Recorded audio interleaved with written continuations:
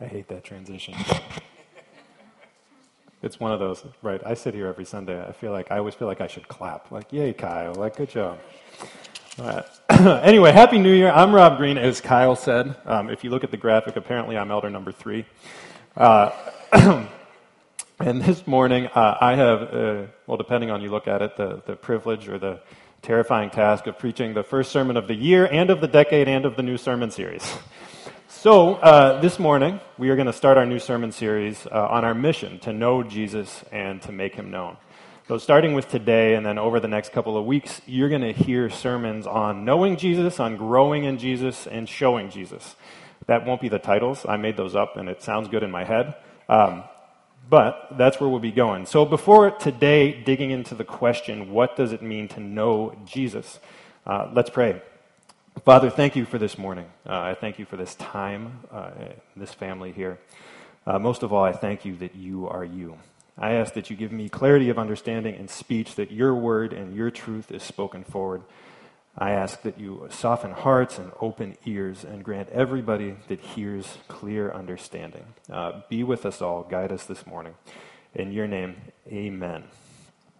So we're wrapping up the holiday season here. We went through Christmas and the New Year's. For many of you that don't already have one, you may have received this thing called a smart doorbell. Right? So I'm sure most of you have seen these, right? The Ring or the Zomoto. You see these videos of all these kind of things. And, if you don't know what these are, they sit outside your front door. And if something moves or if there's a noise, you get this beep on your phone and you can look it up. And some people get a picture. Some get a video. You can watch everything. You can talk directly back to whoever's there at your doorbell. So I want you to imagine just for a moment that you have one of these. Even if you don't, that you have one of these. And I want you to imagine the kind of people that you would see coming up to your door, right? So I experienced this for the first time over the holidays or around Thanksgiving. I know some folks that have these, and one of the best parts is you can sort of, after the event, you can go through and look and be like, oh, that's who showed up and when they showed up. Oh, and that's who's left, and that's when they left. Oh, and that's who escaped the family for 20 minutes. I saw that, right? I wondered where they were. They were on the porch. So you get all these neat things.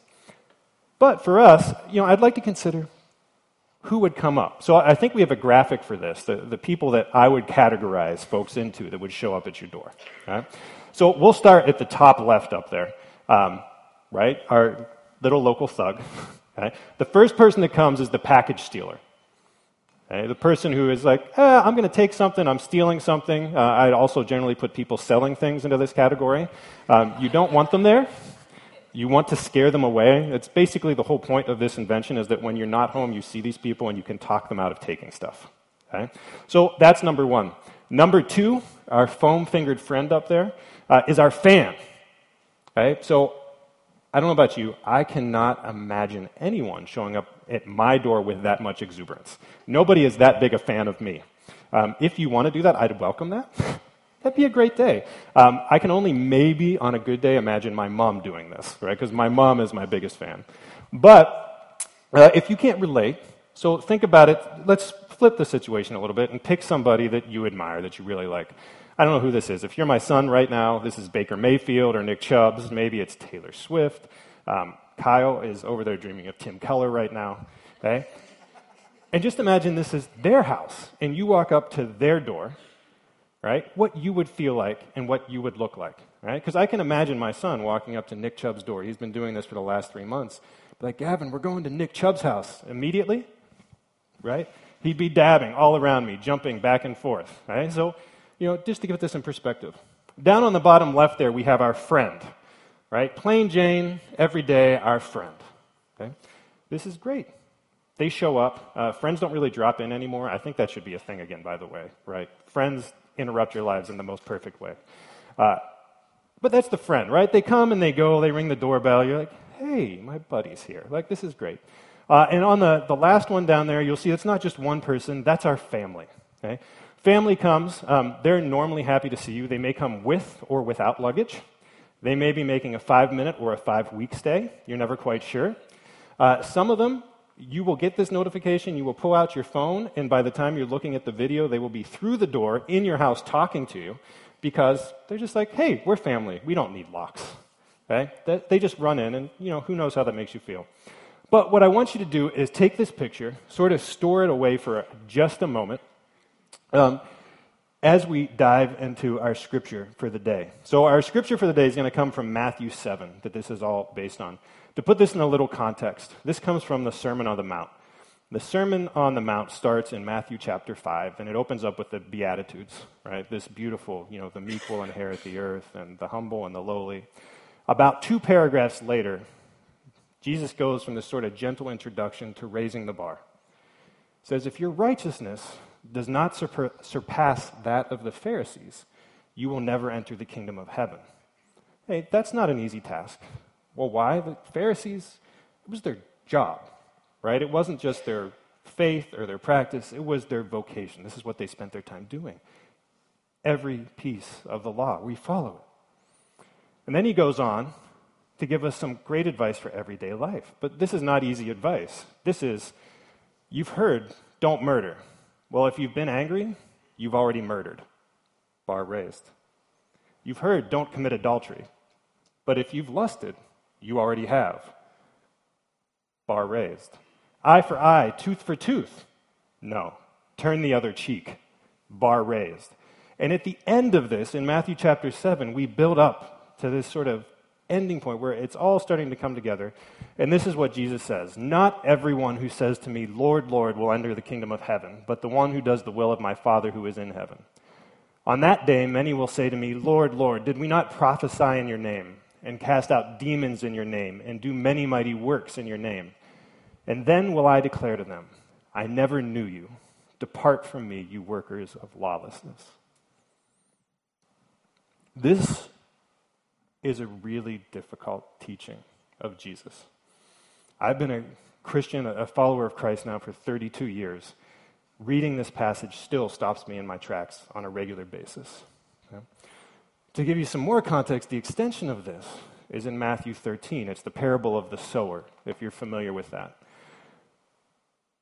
This is really, really hard. I mean, think about this. Fundamentally, what Jesus is saying is, yeah, you're here, and you'll all stand before me someday. But some of you who think you know me, I don't know you.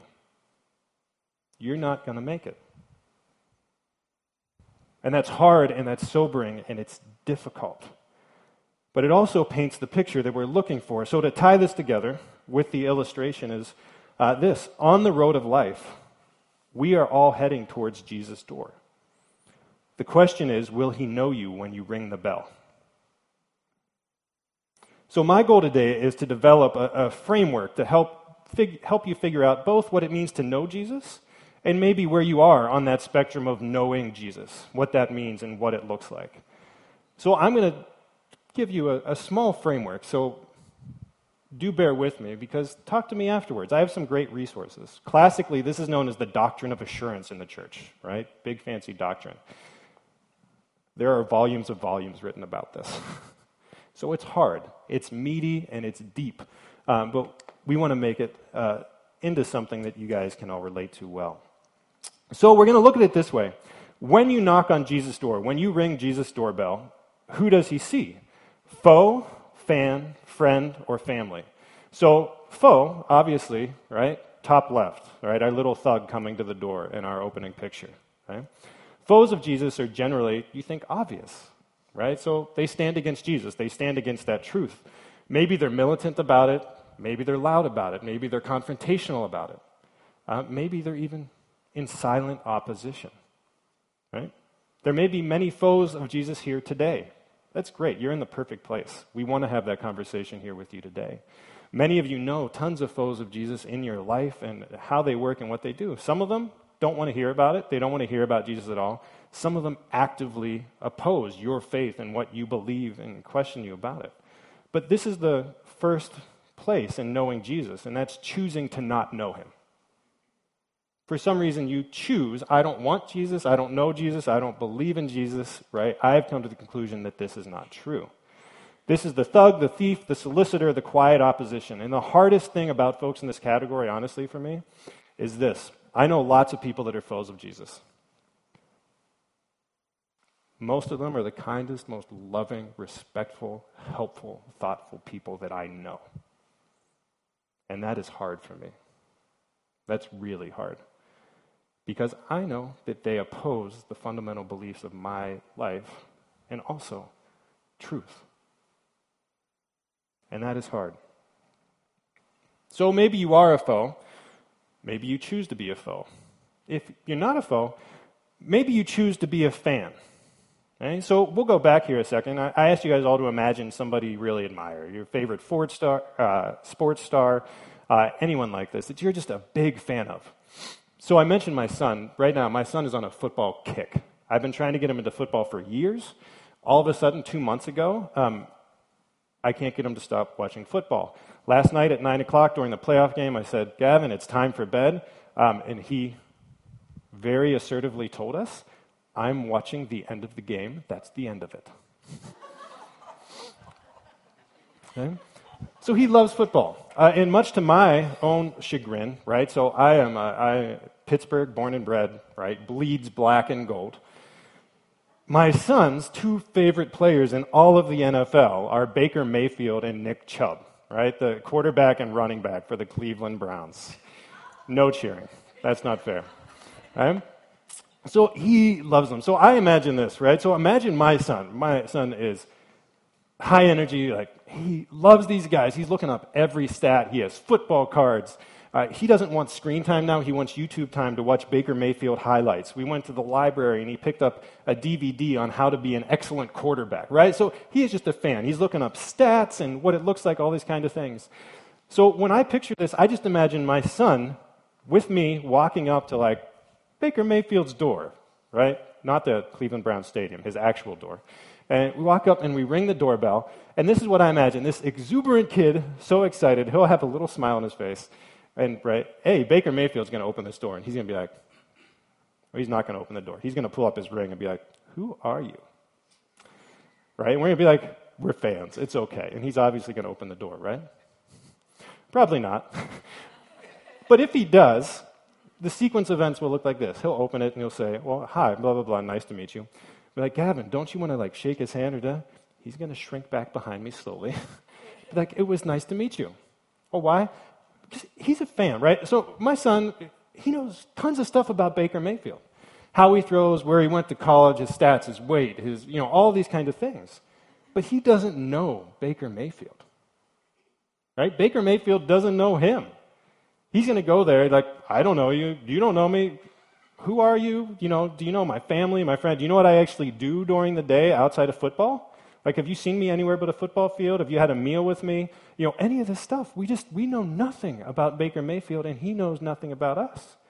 And this is the thing about being a fan, right? Because the other thing my son does, which is awesome, he loves to cheer at football games. Right? We're watching him on TV. He's so excited, right? He's pumped up, doing all this stuff. He's cheering for, like, the Bills. He's like, yes, Bills. And then the score changes. He's like, go Texans, right? Whoever it is. Immediately, he's like, I'm cheering for the winner. So fandom is fickle, right? Not only is it not being known, it's also very fickle, right? And this translates into our Christian life as well, right? Because fans of Jesus, people who are fans of Jesus, pick and choose the parts of Jesus that benefit them and leave the rest behind at their convenience. From a biblical standpoint, this is the story of the rich young ruler. Okay? We have this story in Matthew 19, Mark 10, and Luke 18. And this is set up, this rich young ruler comes up to Jesus, kneels before him, and asks, good teacher, what shall I do to inherit eternal life? Okay? So you already know that this guy's a fan. Because he's like, oh yeah, you're just another teacher. One more of the rabbis, right? I'm a fan, good teacher.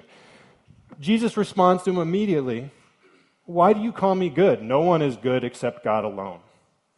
So not only is Jesus actually correcting him, he's pointing out the fact that this guy is a fan. You don't actually know me. You don't know who I am or what I'm about or all these things. And Jesus tells him, you know the commandments, do not murder, don't do these things. And he says, I've done all these things. And Jesus looks at him, he says, one thing you lack. Go and sell all you possess and give to the poor, and you will have treasure in heaven, and come and follow me. But at these words, he was saddened and went away grieving, for he was one who owned much property. You see, he was a fan. He loved what Jesus had to offer because he was talking about the same teachings he had followed his whole life. They elevated his status and his respect. He's like, I'm in, I've done this. But he couldn't go any farther. He didn't want to go in the door, right? This is my son when Baker Mayfield says, hey, yeah, you're a big fan. You know what? Come in, have a couple meals. We'll go play catch in the backyard. You can come back over tomorrow. Like, we'll get to know each other. And my son's like, I'm good, right? And takes off. Because he doesn't want the Baker Mayfield that lives every day. He wants the Baker Mayfield that throws touchdown passes. Just like the fans of Jesus want the sayings of Jesus. They want the proverbs of Jesus. They want that specific thing that Jesus did that one time. They don't want all of Jesus. They pick what suits them, and they leave the other pieces behind, and their opinion changes. So you can choose to be a foe. You can choose to be a fan of Jesus. You can also choose to be a friend of Jesus. So I'm going to twist this just a little bit here, right? And not talk exactly about friends, but I am going to talk about being in the friend zone. So hopefully some of you know what the friend zone is. I don't talk about this anymore. I talked about it when I was dating, right? Really popular when I was dating. I think it's still popular. There's even a movie called Just Friends, right? So the friend zone is not a fun place to be. Some of you know what it is. Some of you are in it right now. Some of you are putting people in the friend zone right now. If you don't know what the friend zone is, it is this terrible, horrible place to be where you have this good friend that you sort of want to raise the bar, right? Like, I want a real relationship, a romantic interest. We want to raise this up. And you're like, okay, this is good. We're going to keep pushing this way. But somehow, you get held at arm's length. You're just the friend. And that other individual, they go off and they do their thing. They chase other people, right? They chase other loves. And when it's good, you get the phone call, hey, you wouldn't believe this. And really, you're like smiling. You're like, yeah, that's amazing, right? You're crying. It hurts inside. Right? And then it goes terrible. And what do? Well, they don't call you. They just drop in at your house and they cry on your shoulder because you're the comforting friend. And the whole time you sit there with this sort of unrequited love for this individual, and you suffer through that pain of always being at arm's length. Whenever I think about this, all I can think of is how often we do this to Jesus. Right? The biblical language that's used is that Jesus is always after his bride, the church. That's us. And how often does Jesus come for us? And we say, that's close enough. And then we go away. We ignore the scripture. We ignore prayer. We ignore whatever we're doing. And then something goes wrong and we're on our knees. Jesus, save us. Thanks for the touchdown. Right? How often do we keep Jesus at arm's length, not submitting all of ourselves to who he is? Right? And this is what the Christian friend zone is, where we find ourselves with a belief that Jesus is who he says he is. And we actually want it, but we refuse to surrender to him completely. Because you see, if you look back at the scripture, confession isn't sufficient. Not everyone that says, Lord, Lord, that expresses this intimate, I know you. That doesn't get you across the threshold. Actions aren't enough. The scripture says, did we not prophesy in your name, cast out demons, do many mighty works? It's not enough. Obedience alone doesn't get you across that finish line. It says, I never knew you. So folks who keep Jesus in the friend zone are really well characterized by where Isaiah is quoted in Matthew 15. This people honors me with their lips, but their heart is far from me. In vain do they worship me. So we have this friend zone where we keep Jesus in the friend zone. We keep him at arm's length, not actually recognizing who he is completely, or what he says about us completely, or surrendering our lives to him completely. So we can choose to be a foe, a friend, a fan, or a foe, fan, or friend. We can also choose to be family. All right, so when I think about family, I think of a couple different things. The first thing I think about is my biological family, right? So whether you like it or not, everybody has a biological family, okay? There are mothers and fathers, whether you met them or not. The hardest part, I think, about biological family was two things. One, we didn't get to choose. We were just stuck. Okay? Two, no matter who that biological family is, we carry that with us the rest of our lives. Right? I mean, if you've ever had kids, you know this. If you just look around the room, you know this. Your biological parents give you DNA. That gives you traits and tics and habits and tendencies and health problems and health benefits. It gives you all these kinds of things that you're just stuck with. You don't get to choose. Right? And sometimes that's really good. It's great. It's fantastic. It's awesome. Other times it's not so great. From a Christian standpoint, we have the same thing. We have our own biological family, right? We're all sons and daughters of Adam and Eve. The first couple, the first humans who decided, hey, we're out. We don't need God right now. We're going to disobey. We're going to go the other way. And we carry that in us, regardless of what we do. We have their DNA, their tendencies. We have their sin, right? And this is the biblical language. All have sinned and fallen short of the glory of God, right? None are righteous, not even one. Does anyone do good? Regardless of what you want to think, the DNA that we carry as a human race, right, is this of being thieves and murderers and liars and cheaters and adulterers and swindlers, right?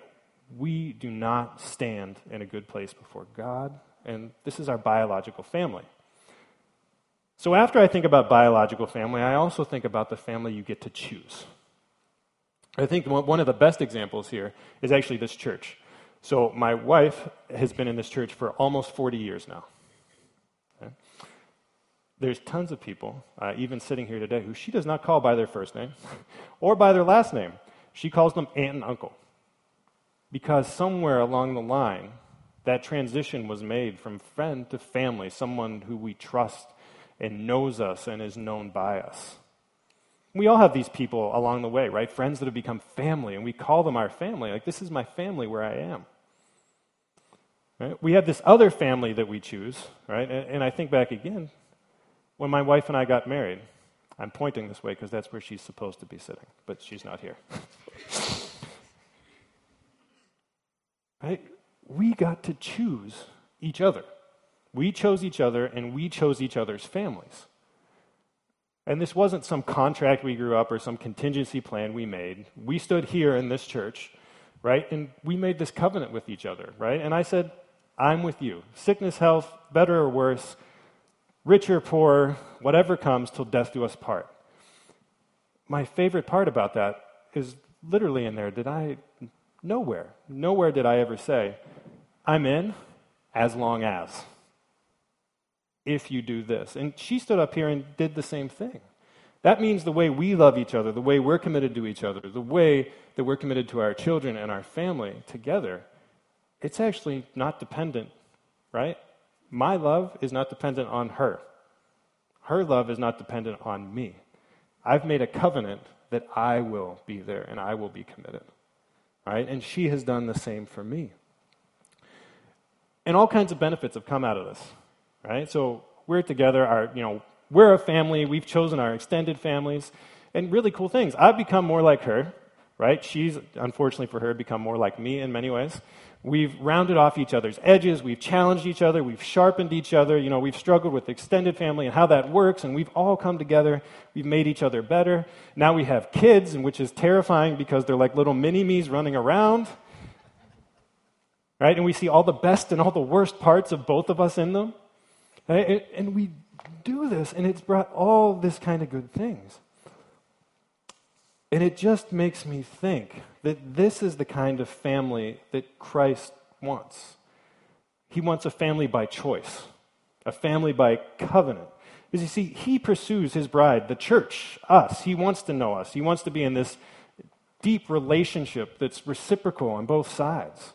And the coolest thing about that relationship is it's really all about him choosing you. Right? So if Jesus is who he says he is, that means that he is God, and God is holy and just and righteous. And our biological family has left us dirty, in the ditch. Right? We can't meet his standards. So what does he say? He says, yeah, I'm just, and I'm righteous, and I'm holy, and you must be punished because you can't take it, because you can't meet my bar. But this is what he says. It's okay. Because I'll take it for you. That's the cross. He takes it for us. And when he takes it for us, not only does that, he says, I'll take the punishment myself.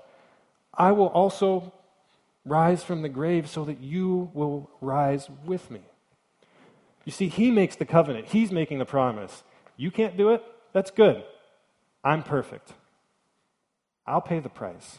I'll rise so that you can join me. That's our God. That's our Christ. It's a God of covenant that is perfect, who's taken on your punishment.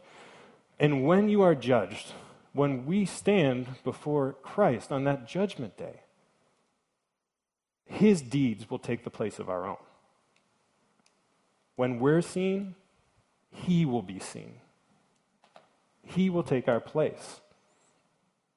Because you see, the fundamental transition from friend to family is a move from belief that Jesus is who he says he is to a belief in Jesus as the Son of God and Savior of a world that needs saving.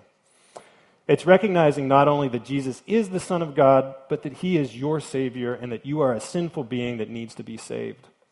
It's submitting the entirety of your heart and mind and soul and strength to him. It's receiving the Spirit so that you are known and know him more deeply. It's diving into Scripture, bearing the fruit of the Spirit, pursuing him and his Father.